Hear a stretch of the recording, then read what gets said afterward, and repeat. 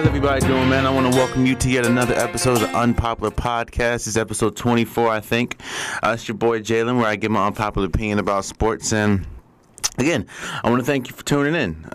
Whether you're listening to this on SoundCloud or iTunes, whether you're watching this on YouTube, or whether you're listening to it on YouTube and just doing something else, I want to thank you guys for listening. Or thank you guys for being here. So, it's crazy how a week can change something. How you can be in one situation on Monday, and then the next coming Monday you can be a total different situation. So, and that's definitely holds true for two topics today. So when Houston got Carmelo Anthony, I talked about this a little bit in my last podcast. When Houston got Carmelo Anthony, they expected. Now, they knew they weren't going to get a defensive player. Carmelo Anthony's never been a defensive player, ever. So they knew that they weren't going to get a solid defensive player. But what they thought they were going to get was at least a 15, 16, 17 points per game scorer. They thought they were going to get a veteran leader that can lead a bench. And not even the bench, even if they were gonna start him, because he was already apprehensive about starting, they thought they were gonna get a player that instant offense, because Carmelo Anthony has always been instant offense. Carmelo Anthony, I don't know if I said this last podcast, because I got a lot of comments that was sent to me saying that they felt like I was trashing Carmelo or dragging Carmelo. Look, Carmelo Anthony is one of the greatest scorers of this generation. You got people like Kevin Durant, you got people like Steph Curry, you got people like LeBron James. To be completely honest with you, Carmelo Anthony is top 3 to 5 scorers of this generation, because he can, he mastered the mid-range shot. And back in his heyday, before the age and everything, he was at least a solid 3-point shooter. So when I say Carmelo Anthony has fallen off, I'm not saying that to be disrespectful. I'm saying that to say Carmelo Anthony is definitely not the same that he used to be. So on Monday, there was reports that came out saying that the Rockets and Carmelo Anthony's time, well, not Monday, a week before Monday, a report came out saying that the Rockets and Carmelo Anthony were looking to part ways. I put on the podcast, the legacy of Carmelo. He always took the money route before the championship route. I think the last 2 years, seeing as though his age, and he's already made as much money as he's going to make, trying to go to the Thunder, trying to make that work, and then now going to the Houston Rockets. Unfortunately, it didn't work, but that's what he tried to do. We sit here today, Carmelo Anthony and the Rockets have parted ways. While he's still on the team, he's not on the team, if you know what I mean. Like, they can trade him, and they're trying to find great trade suitors, or they're going to wait to waive him so that there's a team that's ready to pick him up. And I don't know if I said it last episode, but there's only a couple teams that I could see Carmelo working for. I can see him maybe working for Golden State if he's willing to come off the bench, which it doesn't really seem like he's an instant offense player. So with Golden State's bench, I don't know how that's going to work, especially with, some of the stuff that has happened with Golden State, which we'll talk about in a minute. I can see him going to the Lakers with LeBron James, but again, I don't see how. They need scorers and they need shooters, and while Carmelo Anthony is known to be a scorer and known to be a shooter, he hasn't done that in the last few years due to the fact, like I said, his age, his legs are breaking down, and he's not the Carmelo of old. And I'm not saying that to say that he's trash. I'm not saying that at all. And I'm not trashing his career. What I'm just saying is, as of right now, he's not a productive basketball player, or not as productive as we thought he would be, or at least the Houston Rockets thought he would be. So I can see him going to the Miami Heat. They're a mess right now. However, we all do know that this is Dwayne Wade's last season, so this is, quote unquote, a farewell tour for D Wade, and I guess Melo can join that tour. And I'm not saying that to be disrespectful. I'm saying that to say I don't see Melo playing too many years. I don't see Melo playing a lot of years after this year. I don't see Melo, from what I've seen in how the NBA has changed, I really don't see how Melo's going to be able to play past this year, especially what happened in OKC and what happened in Houston. And I guess the only other team, maybe the Grizzlies, they need some scoring, but they don't really need the veteran presence since they have Mike Conley and Marc Gasol, but they do need some scoring. The Phoenix Suns, they don't know what they have going on. Or maybe the Bulls, they have Zach LaVine, but they don't really have the veteran presence other than Robin Lopez. It's tough, man. It's tough to really pinpoint where Carmelo's going to be. Right now, while he's on a team, as in the Rockets, he's pretty much unemployed because he's not playing for the Rockets anymore. That's our reports have come out. His camps have said it. The Rockets have said it. He's not playing for them anymore. So they're just really looking for suitors. But what we've seen the last few years, I don't know who's going to take a gamble on him. I really don't. So that's something that we have to feel out and see. And not downing Carmelo, but it's crazy how you look at Kobe. Now, and of course, these are champions and everything, but you look at Kobe, his farewell tour, how he was beloved. You look at D. Wade, how at the end of his career, which is the last year, this year, how he's beloved. You look at T-Mac, how he kept bouncing from team to team, but he was still beloved. You look at people like Vince Carter, who's still playing in his 20th year, and people love Vince Carter. But we talk about Melo, and it's nothing but, I'm not going to say nothing but hate, but you have a lot more haters than even a lot more naysayers about his career than anything else. And it's crazy. I kind of alluded to that last podcast, so if you want to go check that out, you can. And we'll just see what happens from Carmelo, because right now, again, I don't know, nor do I see who would be a solid suitor for Melo. So, speaking of suitors, a report came out this morning, actually, that the Washington Wizards are willing to trade anybody, including John Wall and Bradley Beal. Now, I feel I don't know. It's hard. Because I feel like the Wizards definitely need a change. I feel like,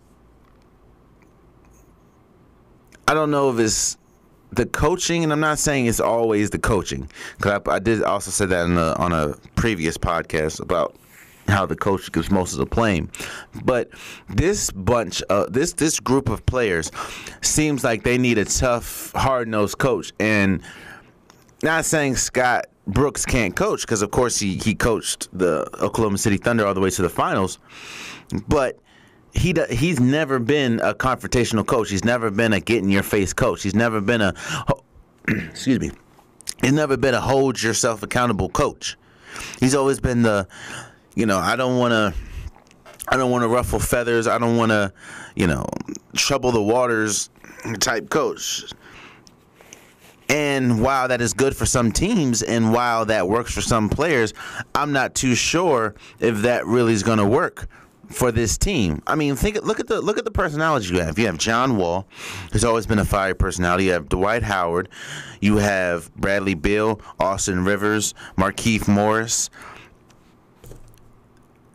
Kelly Oubre. We have players that need a strong leadership, and I don't know if Scott Brooks is the guy that can take them over the promised land.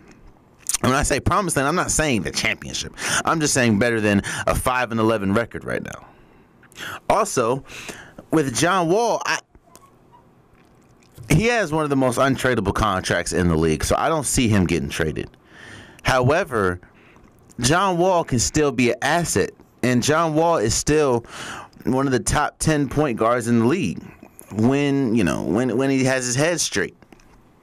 As well as Bradley Beal is a top 10 shooting guard in the league when he has his stuff straight. It's just things have not clicked. Things have not clicked for Washington, and I don't know if that's players not caring. I don't know if that's players stat chasing, and because their defense has been atrocious, especially their help defense. One person gets blown by, is like nobody else comes to help, or somebody gets broken down and then there's a wide open layup. So I don't know what can be done, and I don't think they're going to be able to trade John Wall just due to the fact of his contract. And if they are able to trade John Wall, they're definitely not going to get equal value because he's an all-star and everything. And I don't see a team trading all-star for all-star. But the person that I see, the person that really to me needs to be gone, and I know they can't trade him due to his contract, but Otto Porter. And I'm not saying this to say he's a terrible player, because he's not. What I'm saying is, Washington expected Otto Porter to make that leap, to make that jump once they paid him the max. And they paid him the max because, of course, he hit the free agent market, and because they had the bird rights, they can pay him more than anybody. And we needed, and when I say we, Washington needed a small forward at the time. And Otto Porter was coming off of one of his best seasons as an NBA player. He was shooting career highs in 3-point percentage. In fact, I think he was top 5 finishing that year with 3-point percentage and three-pointers made. But since getting that contract, he hasn't lived up or made that leap that we thought, that Washington thought. He hasn't made the leap. And because of that really put a boggle down in the small forward position. You see, at times they're starting Kelly Oubre. Or Kelly Oubre is getting more minutes than Otto Porter. That's who I think we should try to trade, or Washington should try to trade. Do I think that we'll be able to trade him? No, because like I said, nobody wants Otto Porter at $100 million a year. Or a $100 million contract. That's outrageous. But I think to really start over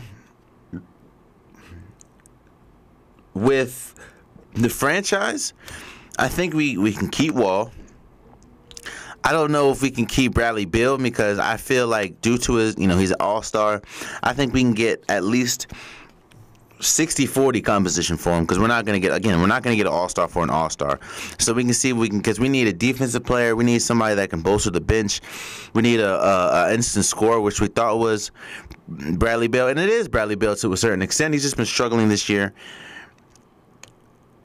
Washington needs help. Washington needs a lot, and I don't know, again, if they'll be able to trade John Wall due to his contract. I know they won't be able to trade Otto Porter because nobody wants him at a $100 million contract.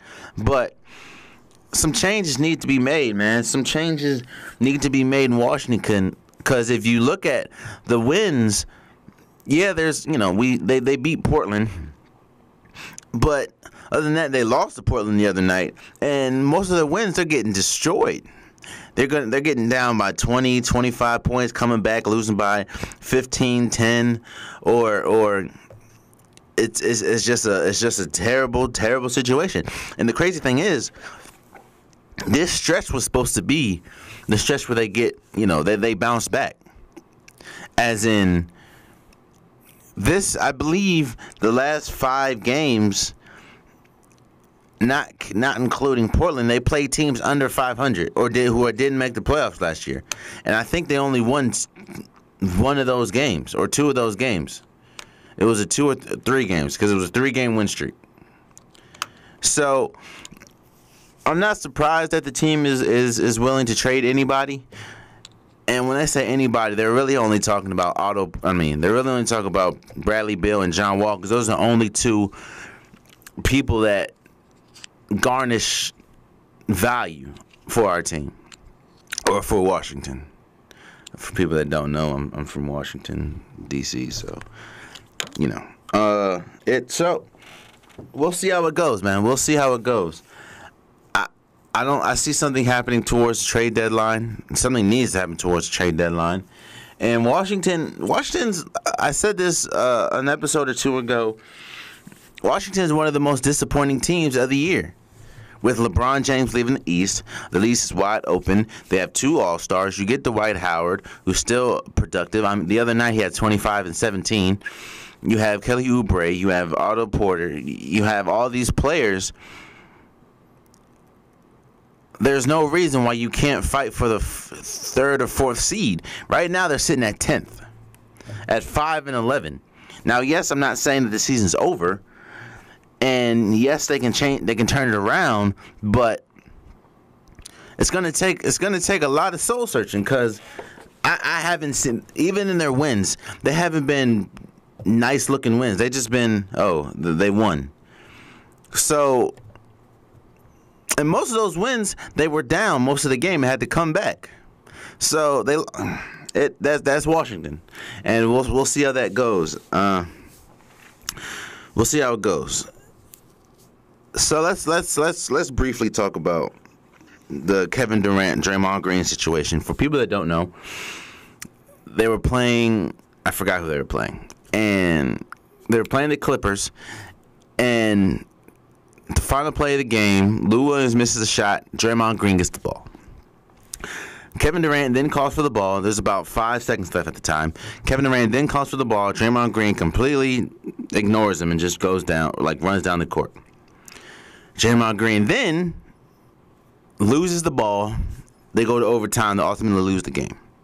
In the timeout or the huddle before the overtime, Draymond Green and Kevin Durant were seen arguing with each other. Curse words were being spewed out towards each other. They were arguing. They were arguing. And multiple reports have come out saying that Draymond Green not only called him a female dog many times, he challenged Kevin Durant with his contract situation. Of course, Kevin Durant is a free agent coming at the end of the year. A lot of speculation is he's leaving the team, if not this year, next year. So, everybody knows that he's not finishing his career with Golden State. It's really, when are you leaving at that point? And he hasn't told the team. The team's pretty much in limbo. So I understand the frustration from Draymond Green, not knowing if you're really dedicated to the team. But, like I said, they had an argument. Draymond Green brought up his contract situation and challenged Kevin Durant, as in, we don't need you. We don't need you at all. We were winning without you. We'll continue to win without you. I hope you leave. Stuff like that. So then the team suspends Draymond Green for the next game. And now, Kevin Durant and Draymond Green and the whole team have been answering questions about, is this going to divide the locker room? Golden State's lost 4 out of 5 at this point.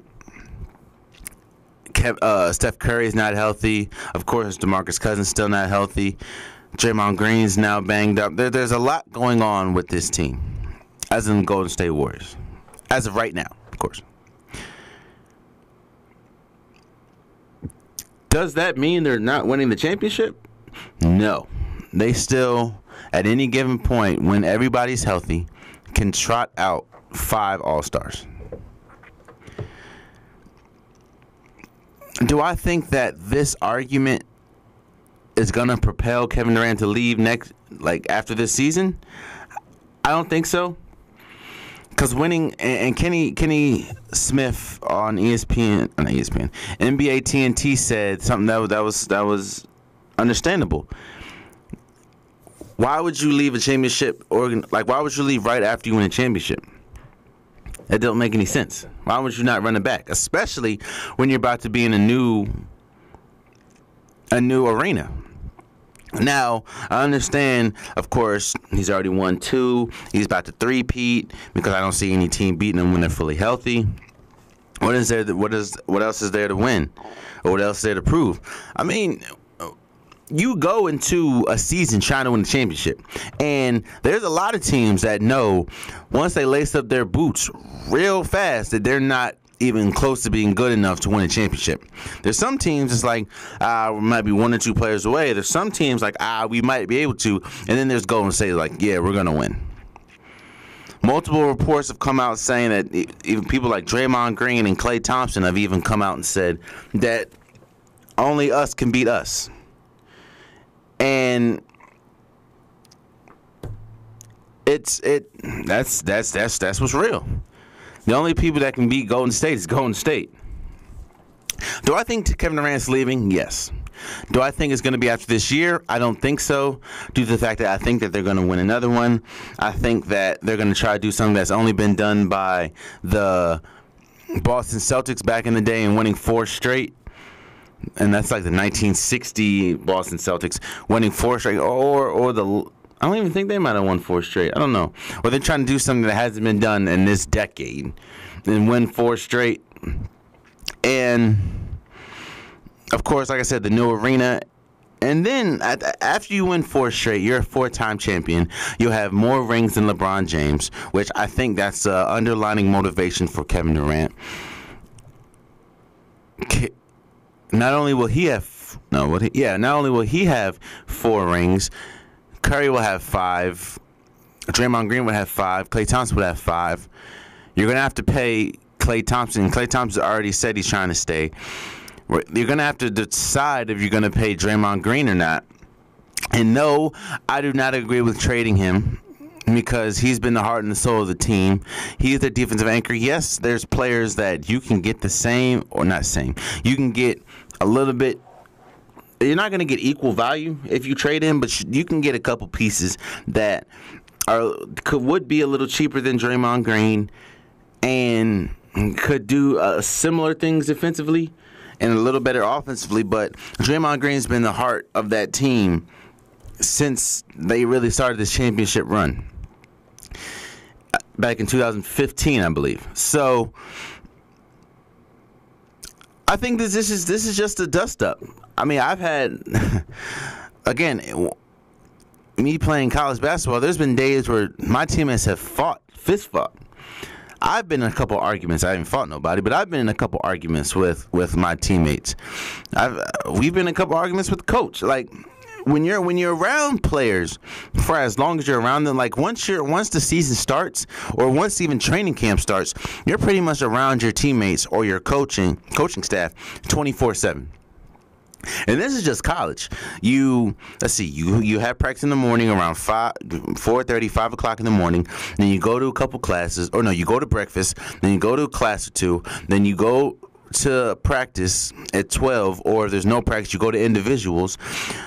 From 12, from individuals, which pretty much means you're not going to lunch. You go to another class or two, and then you come back around 4:30, 5 o'clock for practice. You have that practice until about 7 o'clock, 8 o'clock. Then if you have one of the late classes like I used to, you go to another class, come back, you have another individual. At this point, it's around 9:30. You have another individual, shooting drill, stuff like that. And then you go back to the room around 10:30, 11 o'clock, do homework, and then all happens again at 4:30, 5 o'clock in the morning. So that's just college. And I didn't even mention the days where we're getting ready for teams. You have to go and watch film.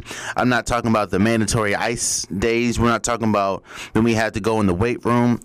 You're around your teammates or your coach every day, almost 24 hours a day. So, of course, there's going to be times when you have arguments. And this again, that's college. We're not talking about NBA where all they do is hoop. Like, it's funny how people are. I'm not going to say they're blowing out of proportion, because there's some things that Draymond. You never call a man a female dog. That's just disrespectful. Ever.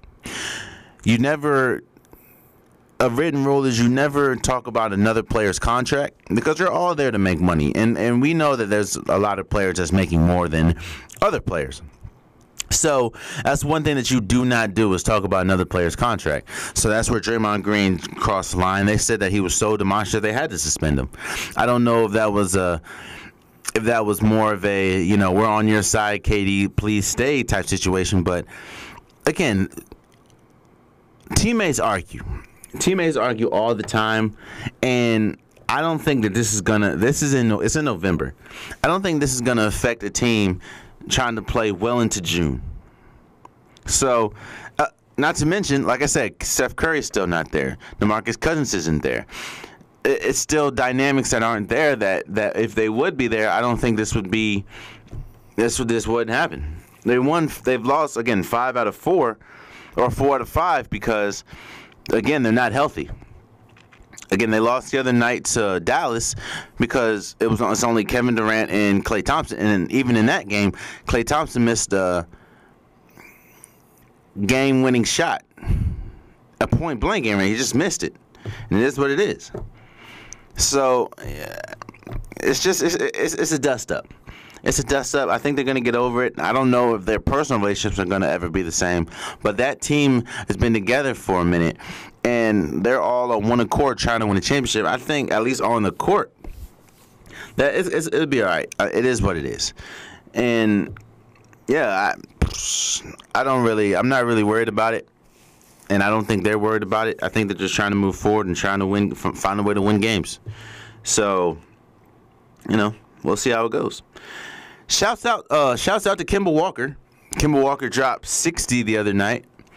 They lost though. See, and that's the thing. That's the thing about the NBA. You remember when Devin Booker dropped 70 points on Boston and still lost? Like, it's crazy, and teams that are trash, man. It's crazy how you can have a player that drops 71 or drops 50 or drops 60 and still lose. They were playing against the Sixers, and Jimmy Butler was having a bad game. I mean, he even acknowledged. I mean, he let a man drop 60 on him, but Jimmy Butler hit a game-winning shot. Joel Embiid had like 33 and 12. Ben Simmons had, I think, like 24, 12, and 9. So, it's, I just want to give shouts out to him. Shouts out to LeBron James. I believe Wednesday, he scored 44 points against Portland, officially passing Wilt Chamberlain in 5th all-time in scoring. So, shouts out to him. And then last night, he put up 51. And it's LeBron James, man. LeBron James is in 16th year. And I think that, just to piggyback a little bit, I think that's also why we look at Carmelo Anthony so differently. To go back to the first topic. He's in his 16th year. You look at other players that were drafted with him, Carmelo, D. Wade, who was about to be, this is last year, Chris Bosh, who's not even in the league, Kyle Korver, who's, of course, he's going to have staying power because all he does is shoot threes, Luke Walton, he's a coach now, and LeBron James. I think everybody looks at the 2003 class and they look at LeBron James and they wonder if LeBron James is still doing this at year 16, why can't you do this?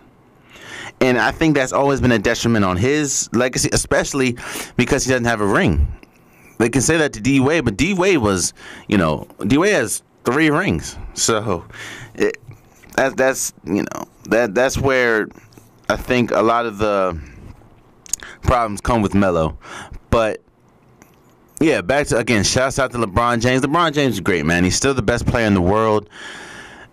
You can't. Not only is he the best player, he's one of the best leaders in sports. Of course, with his on-court leadership, even his off-court leadership with the schools and everything. LeBron James is one of the most influential people in the world, and it's crazy that a kid from Akron would be this great. And it's crazy how Nobody ever thought, even when Kobe was doing his thing and Kobe was in his prime, I don't think there was ever discussion if Kobe is better than Michael Jordan. In fact, many people were saying Kobe was a cut and paste copy of Michael Jordan with the moves and the way, his demeanor, the way he carried himself. There is real argument. I might get into it maybe down the road in the podcast or something, but there's real argument if LeBron James is better than Michael Jordan. Nobody ever thought that could ever happen, and it had happened. It's here. So, shouts out to LeBron James. Like I said, 44 passing wilt. Following up, they did lose the next game, but like I said, yesterday he dropped 51. So shout out to him, especially in his 16th year. And is that it about NBA? Let me see. Talked about Kemba. Talked about the Wizards. Talked about Melo. Talked about LeBron. Talked about Golden State. And yeah, I guess that's it on the NBA. Let's move to the NFL. Let's first start with Alex Smith. For people that didn't see, Alex Smith suffered a really gruesome leg injury yesterday, breaking his tibia and fibula in his left leg, or right leg, in his leg. What's crazy about it is a tweet came out by Joe Theismann saying that this was the same injury he suffered 33 years to the day yesterday. So, of course, Alex Smith is out for the season. Now Washington has to rely on Colt McCoy. I think they said they're bringing in, or they're trying out quarterbacks like Mark Sanchez or E.J. Manuel. But they still won't give Colin Kaepernick a shot. But that's another subject for another day. So my prayers and condolences goes out to Alex Smith. I hope a speedy recovery. It looked bad. It was quick, but it looked really bad. I hope that's not career altering like it was to Joe Theismann. Now, of course, medicine was different, and the way that they did things were different back in that day. But again, it was a bad injury. He's definitely out for the season, and out for probably a lot of next season as well. So again, I pray for a speedy recovery. Washington, look, this really takes a hit on Washington in their chances on at least winning the NFC East.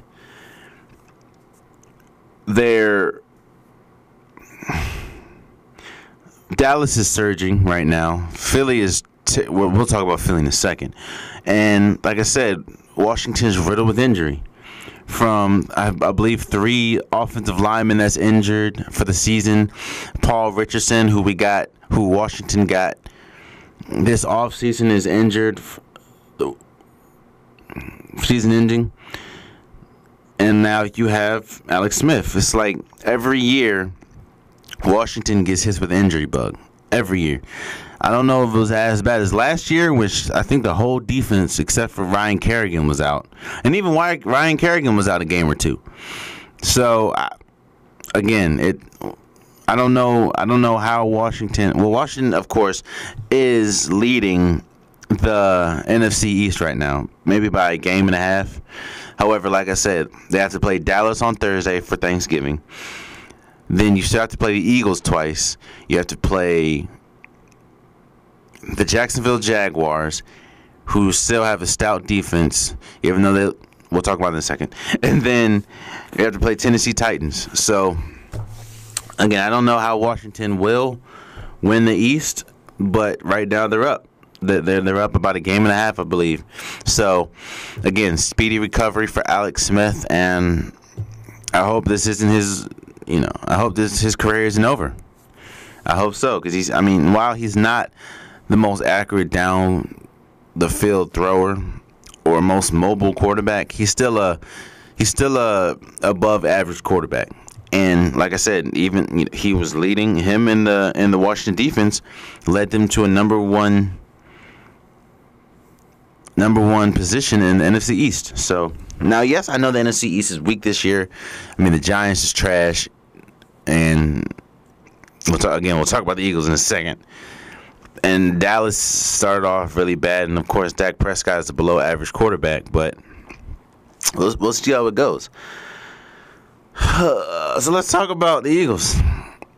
Eagles got smacked yesterday, 48-7. Now, I understand that the Saints are the hottest team in the NFL right now. I understand that they're dealing with a lot of banged up defensive players. But you're a defending champion.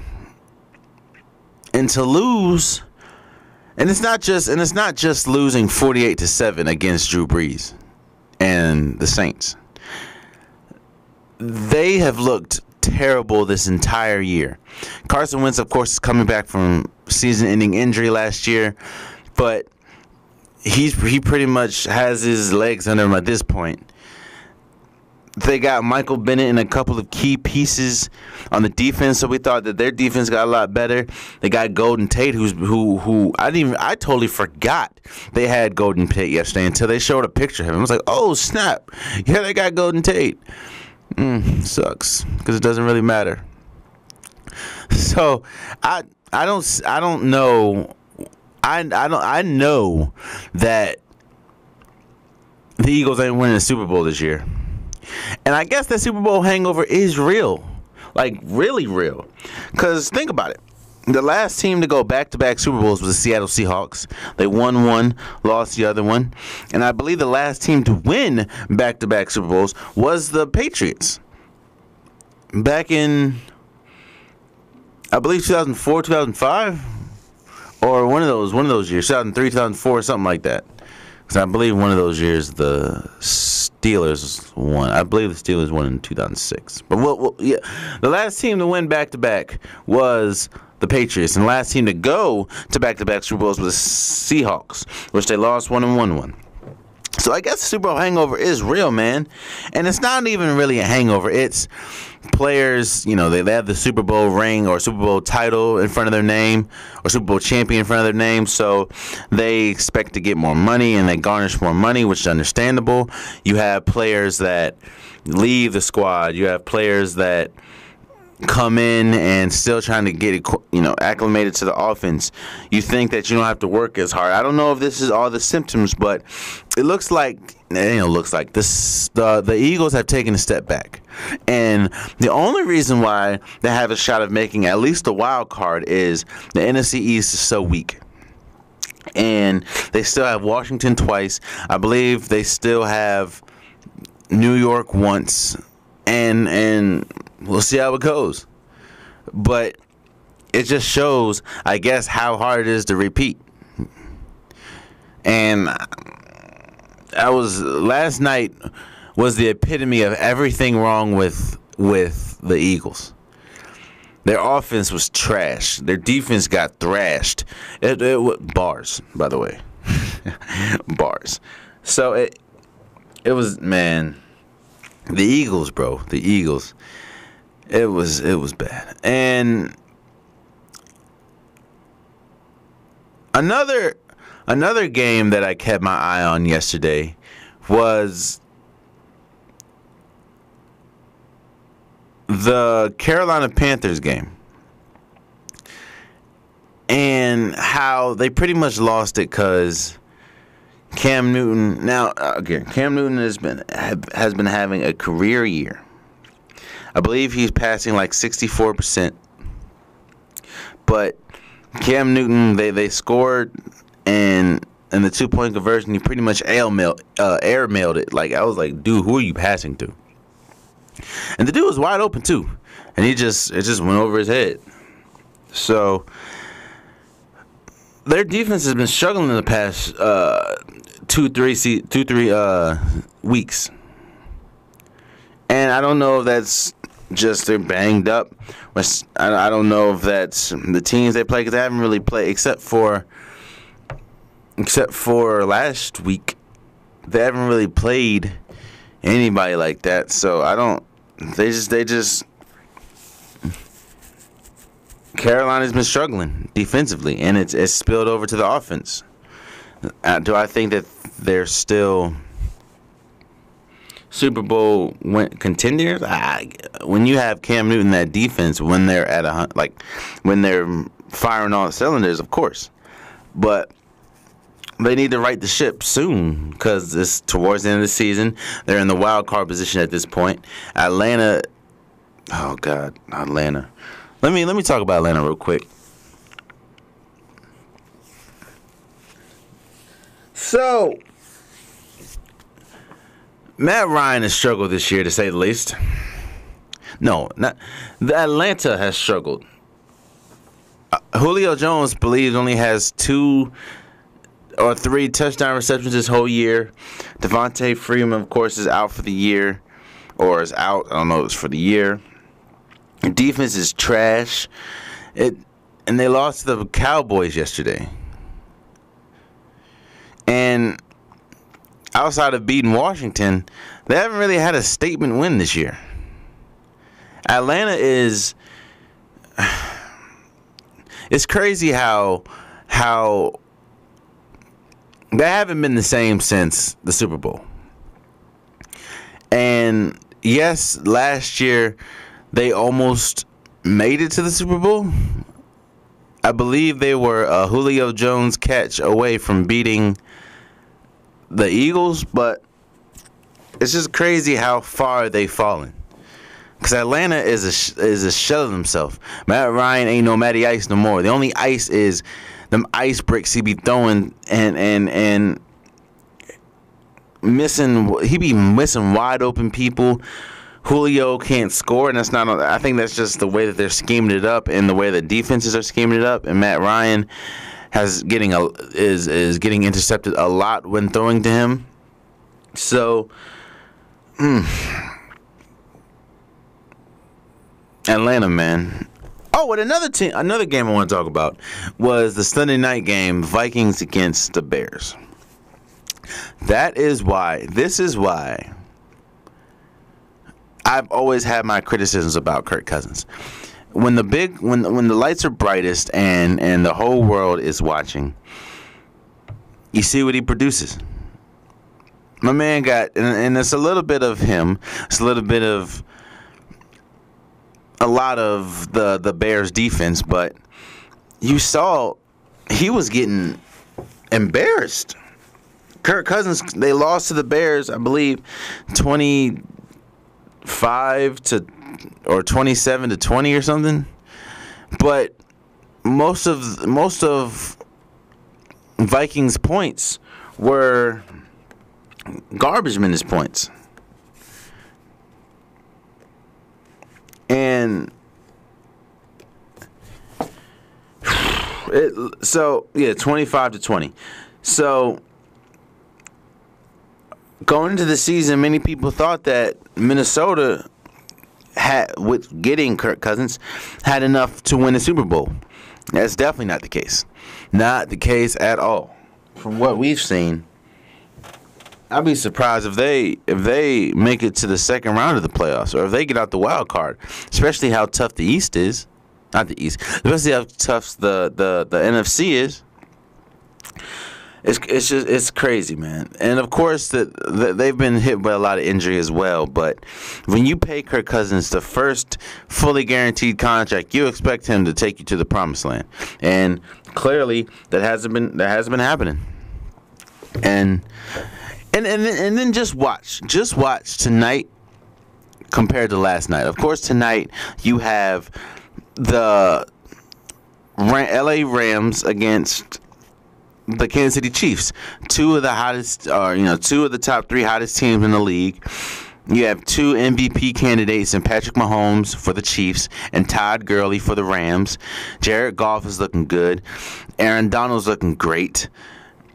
Of course, Pat Mahomes, you have all those weapons on offense with Kareem Hunt and Tyreek Hill and Travis Kelce and Sammy Watkins. So you have two high-powered offenses going against each other and two MVP candidates going against each other. Just watch the contrast of how this game goes compared to last night, when outside of the Bears defense, the Bears have been really inconsistent. Mitch Trubisky has been inconsistent. The offense for the Bears have been inconsistent, and yet Minnesota couldn't take advantage. So just watch how that goes, and watch tonight when two high-powered, structured teams go up against each other. Sean McVay against Andy Reid. Just watch how it goes. Watch how that goes. And watch the difference in teams. Watch the difference in style. And watch the difference when you know your quarterback of the future compared to Kirk Cousins. And I'm not saying Kirk Cousins is a bad player at all. I'm not saying that at all. What I'm just saying is, to me, he's never been a franchise quarterback. And that's why I feel Washington franchise tagged him, 3 years in a row. Because they wanted to see more. They wanted to know, okay, is this our franchise quarterback? And clearly, they didn't believe so. And we see the ramifications of that.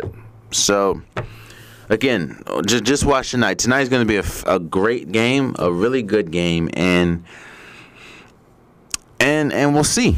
So, one thing I want to do before we get to the popular topic of the day is I want to give my NFL midseason, or a little bit past midseason awards. Of course, with the playoffs coming up, you kind of see what's going on, and you kind of see who's who and who's what, and yeah, you kind of know what you're getting out of teams and what you're getting out of players. So I want to give my midseason awards, or a little past midseason awards. MVP was a tough one, actually. Again, you have two MVP candidates in Patrick Mahomes and Todd Gurley, and then there's no way that you can overlook what Drew Brees is doing. But I had to give it to Patrick Mahomes, man. Patrick Mahomes, coming off of a season where he played backup to Alex Smith. They traded Alex Smith because they felt Patrick Mahomes was the guy, and then coming out with the hot start, and he's still hot. I'm not saying he cooled off, but coming out with the hot start, breaking all those early season records, even though I want to give it to Drew Brees so bad for how he's playing, to me, you got to give it to Patrick Mahomes. So as of right now, the MVP is Patrick Mahomes. Defensive Player of the Year, look. It was a little tough at first until I really looked at the numbers. To me, it was either between Khalil Mack, Aaron Donald, or J.J. Watt.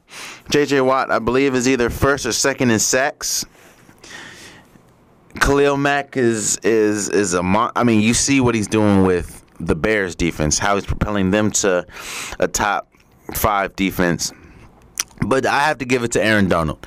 The stat that always shocks me, and that's shocked me since the beginning of the season, is when he's playing, teams double team him 70% of the time.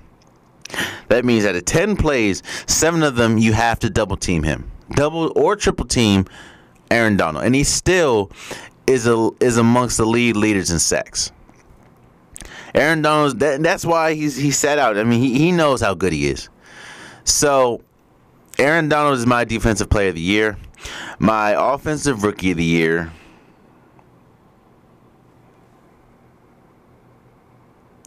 You see, I was going to give it to Calvin Ridley at first. But I don't know if it's because of the struggles they've had, but he's kind of fell off the past few.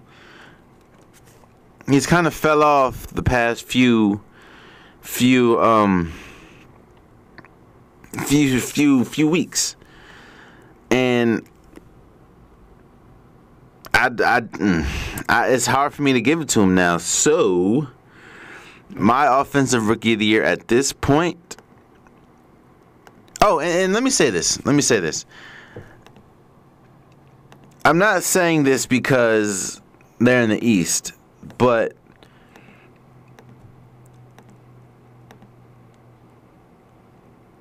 I expect Saquon Barkley is a great player. He's a great player. I mean, I don't like the Giants because I'm a Redskins fan, but Saquon Barkley is a great player. But I have to give the offensive player of the year or offensive rookie of the year to Baker Mayfield. Baker Mayfield has already led. He's already led the the Browns to more wins than they've had, I believe, the last 2 seasons.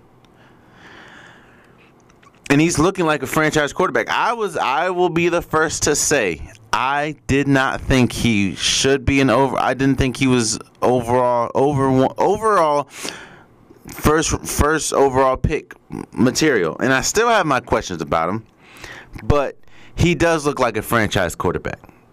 So I have to give my offensive rookie of the year to Baker Mayfield, at least right now, because Baker Mayfield is definitely deserving of it, and he's looked great. He's really looked good. Baker Mayfield, he's getting out the pocket. He's making sharp passes. He's looking great, and I can't take anything away from what he's doing. My defensive rookie of the year, either at first it was Derwin James for the Chargers, but then I can't overlook what Darius Leonard's doing for the Colts and how he has propelled a Colts defense who still struggles a lot, but he is arguably one of the best defensive players in the league now, and he's just a rookie. So Darius Leonard, they definitely hit a home run with Darius Miller. And coming out of South Carolina State, I didn't think that he was I didn't think a player from South Carolina State could be a defensive player, defensive rookie of the year. And right now he's number one. Of course, Derwin James has been great. Denzel Ward has been great. But I have to give it to Darius Leonard. I just have to. I'm sorry. Hell, even Bradley Chubb has been great. But, yeah, no. It has to be Darius Leonard. And Coach of the Year, I would say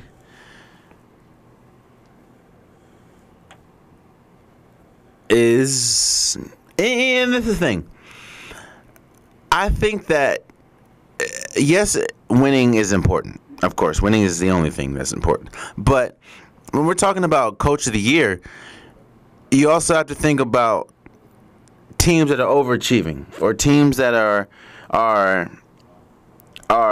exceeding expectations, which is why I don't think he is the Coach of the Year, but that's why I have to give credit to people like Pete Carroll, because I thought the Seahawks were going to be terrible this year.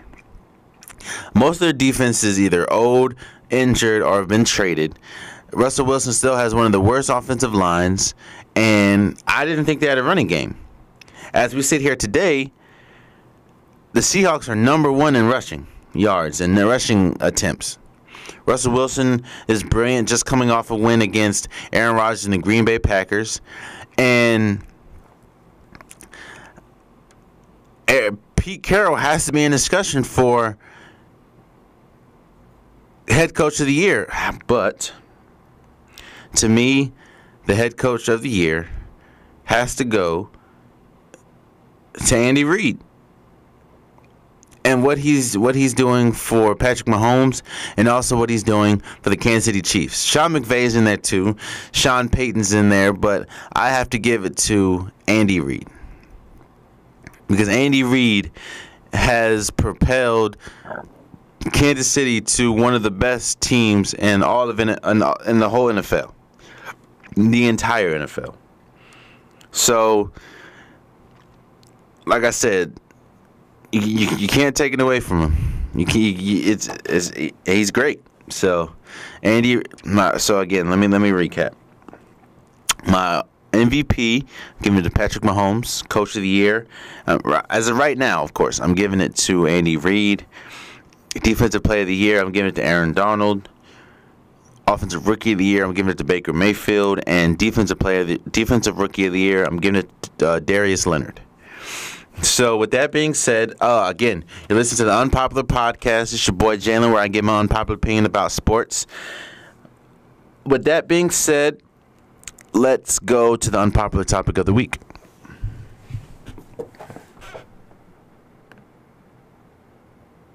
Oh, hold up. One more thing.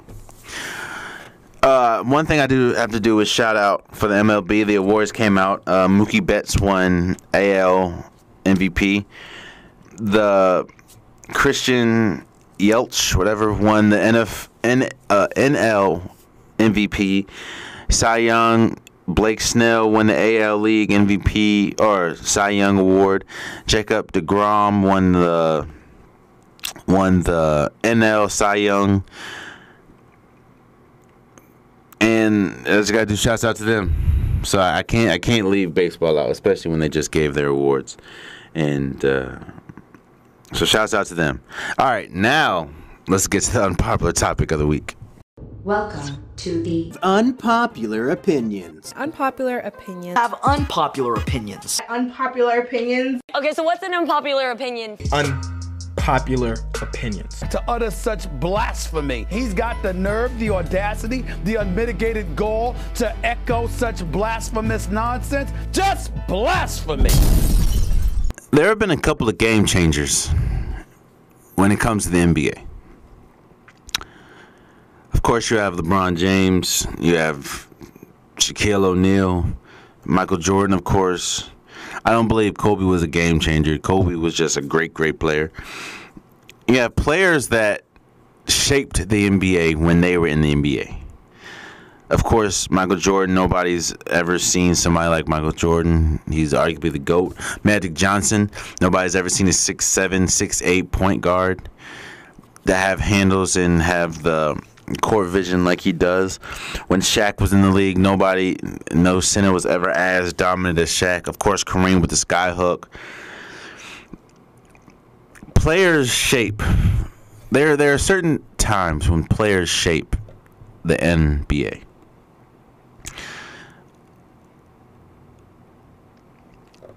And there are two players that, to me, will go down in history as two players that have shaped the NBA when they were here, as in when they were playing. And that is Allen Iverson and Stephen Curry. Allen Iverson is, I don't know if I said this, but Allen Iverson was my favorite player growing up. Allen Iverson was the reason why I wanted to play basketball, was the reason why I loved basketball so much. I had Allen Iverson jerseys. I had an Allen Iverson birthday cake 1 or 2 years. I had Allen Iverson posters on my wall. Allen Iverson was my favorite player and was the reason why I fell in love with basketball. Allen Iverson revolutionized the game for the 6 feet and under point guard, for the point guard that had handles, point guard that could finish above and below the rim. He changed the dress code. The way that he just carried himself was, we never seen it before. We never seen a player so defiant yet so great.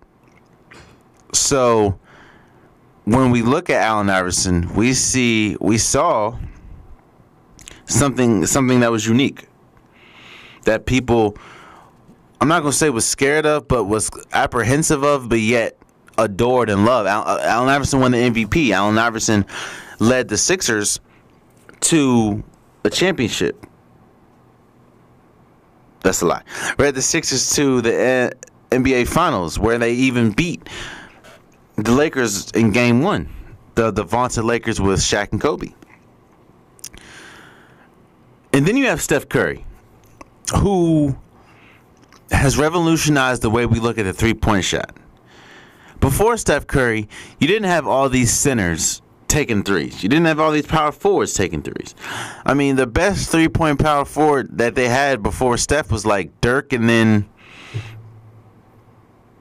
maybe Dirk. Steph Curry has Steph Curry has pretty much made the mid-range shot obsolete. And the way that teams look at the mid-range shot. Steph Curry is the reason why the Houston Rockets are the Houston Rockets right now. It's the way that they're having an analytics and saying pretty much we're either doing layups or threes because of Steph Curry. So I bring those two up because I had a debate the other day with somebody just saying who was more important to the NBA or who changed the NBA more, Steph Curry or Allen Iverson.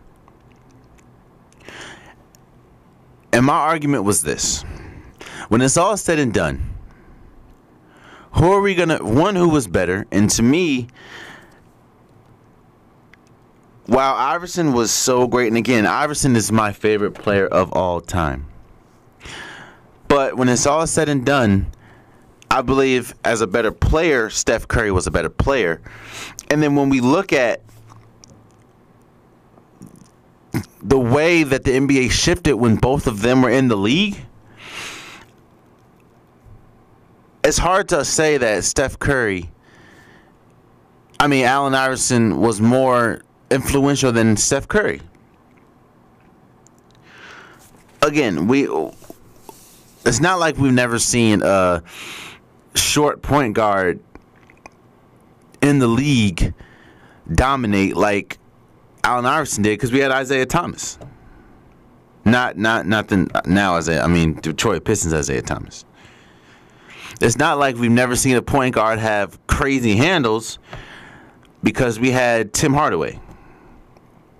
It's not like we've seen an NBA player that was short be able to finish below the rim like Allen Iverson could because we had Rod Strickland.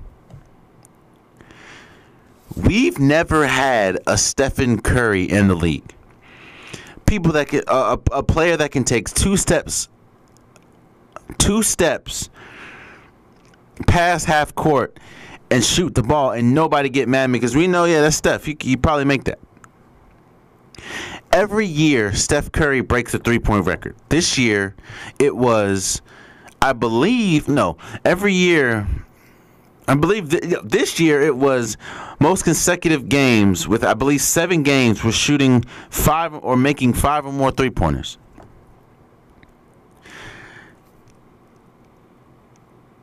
Again, Stephen Curry has almost made a whole position in the center position obsolete. Teams aren't looking for the Andre Drummonds or the Dwight Howards anymore. They're looking for players for centers that can shoot threes, or at least can shoot a little bit. That's why you're seeing Andre Drummond taking more threes. That's why you're seeing players like Nikola Jokic, hitting threes. Or that's why you're seeing Dwight Howard working on the shot, because they know that if you can't shoot now, you're not making in this league, or you're not good. Teams are not good if you don't have at least a shooting center. That's because of Steph Curry. And it's not just what he did in the NBA. He started this in college at Davidson. So when I say that Stephen Curry is more, I'm not going to say. So when Stephen Curry has revolutionized the game a little more than Allen Iverson, the proof is in the pudding. The proof is Dwight Howard. Before Stephen Curry, Dwight Howard was known as one of the most dominant centers in the league. And yes, it's a little bit due to injury, but if you look at the NBA today, who is taking Dwight Howard, even at his healthiest? What team? And let's look at some of the centers, right? At his prime, and I'm not saying that he's better than Dwight. I'm not saying that, but at his prime today, would you take Dwight Howard or Joel Embiid? A Joel Embiid that can shoot threes and that can dribble and pass. Would you take Dwight Howard or Karl Anthony Towns, who can shoot threes? Would you take a Dwight Howard or DeMarcus Cousins, who can shoot threes? What I'm saying is Steph Curry has changed the way we look at the NBA, period. And changed the way that we look at the NBA, changed the way that teams scout for players in the NBA. We look at, because of Steph Curry, he's changed the way defenses look at the NBA and approach games. That's because of Steph Curry. Allen Iverson did that to a certain extent, but not to the extent that Steph Curry has. Steph Curry, and I'm not saying this because, and I'm not trashing Allen Iverson again. Allen Iverson is a top 50 player ever, period. But we had players that, while they don't have the full Allen Iverson makeup, they have things that Allen Iverson had as well. I've never seen somebody, or the NBA has never seen somebody like Steph Curry. We've seen players that can shoot. Of course, we've had Ray Allens and Reggie Millers and Larry Birds and Dirk Nowinski's, but we've never had a Stephen Curry. Ever. And it shows night after night. Hell, it even shows when he's not there. Look at Golden State, even with Kevin Durant, even with Klay Thompson, even with Draymond Green. Look at them when he's on the floor, and look at him when he's not. I believe this year they're 10-2 with him playing, and without him playing, they're like 2-4. And it's not even just this year. It's every time he's out. Golden State looks drastically different. Even with a top 5 scorer ever in Kevin Durant, a top 5 shooter ever in Klay Thompson, a defensive player of the year in Draymond Green, and a great head coach in Steve Kerr. They look drastically different with Steph Curry on the floor than with him out, without him. And that right there just shows just how different Steph Curry is that we've ever seen. We have a lot of great players in this league. You know, Kyrie, LeBron, Kevin Durant, AD, Giannis, James Harden, but we don't have another Steph Curry. And I'm not saying that to say he's the best player in the NBA. What I'm saying is he is the only Steph Curry that we've ever seen. And I don't know if we will ever see another Steph Curry, or ever see a player change the game the way Steph Curry has. I don't see it. And there you have it. I want to thank you guys for listening to the Unpopular Podcast. This episode. This episode went a little long. I ain't gonna hold you. So if you're still here, hey, bro, I appreciate it. I really do. Again, I want to thank you for listening. Thank you for watching. Thank you for sharing. Thank you for posting. Thank you for liking. Thank you for commenting. Just thank you for your support. Again, this is the Unpopular Podcast, where I give my unpopular opinion about sports. And until next week, much love.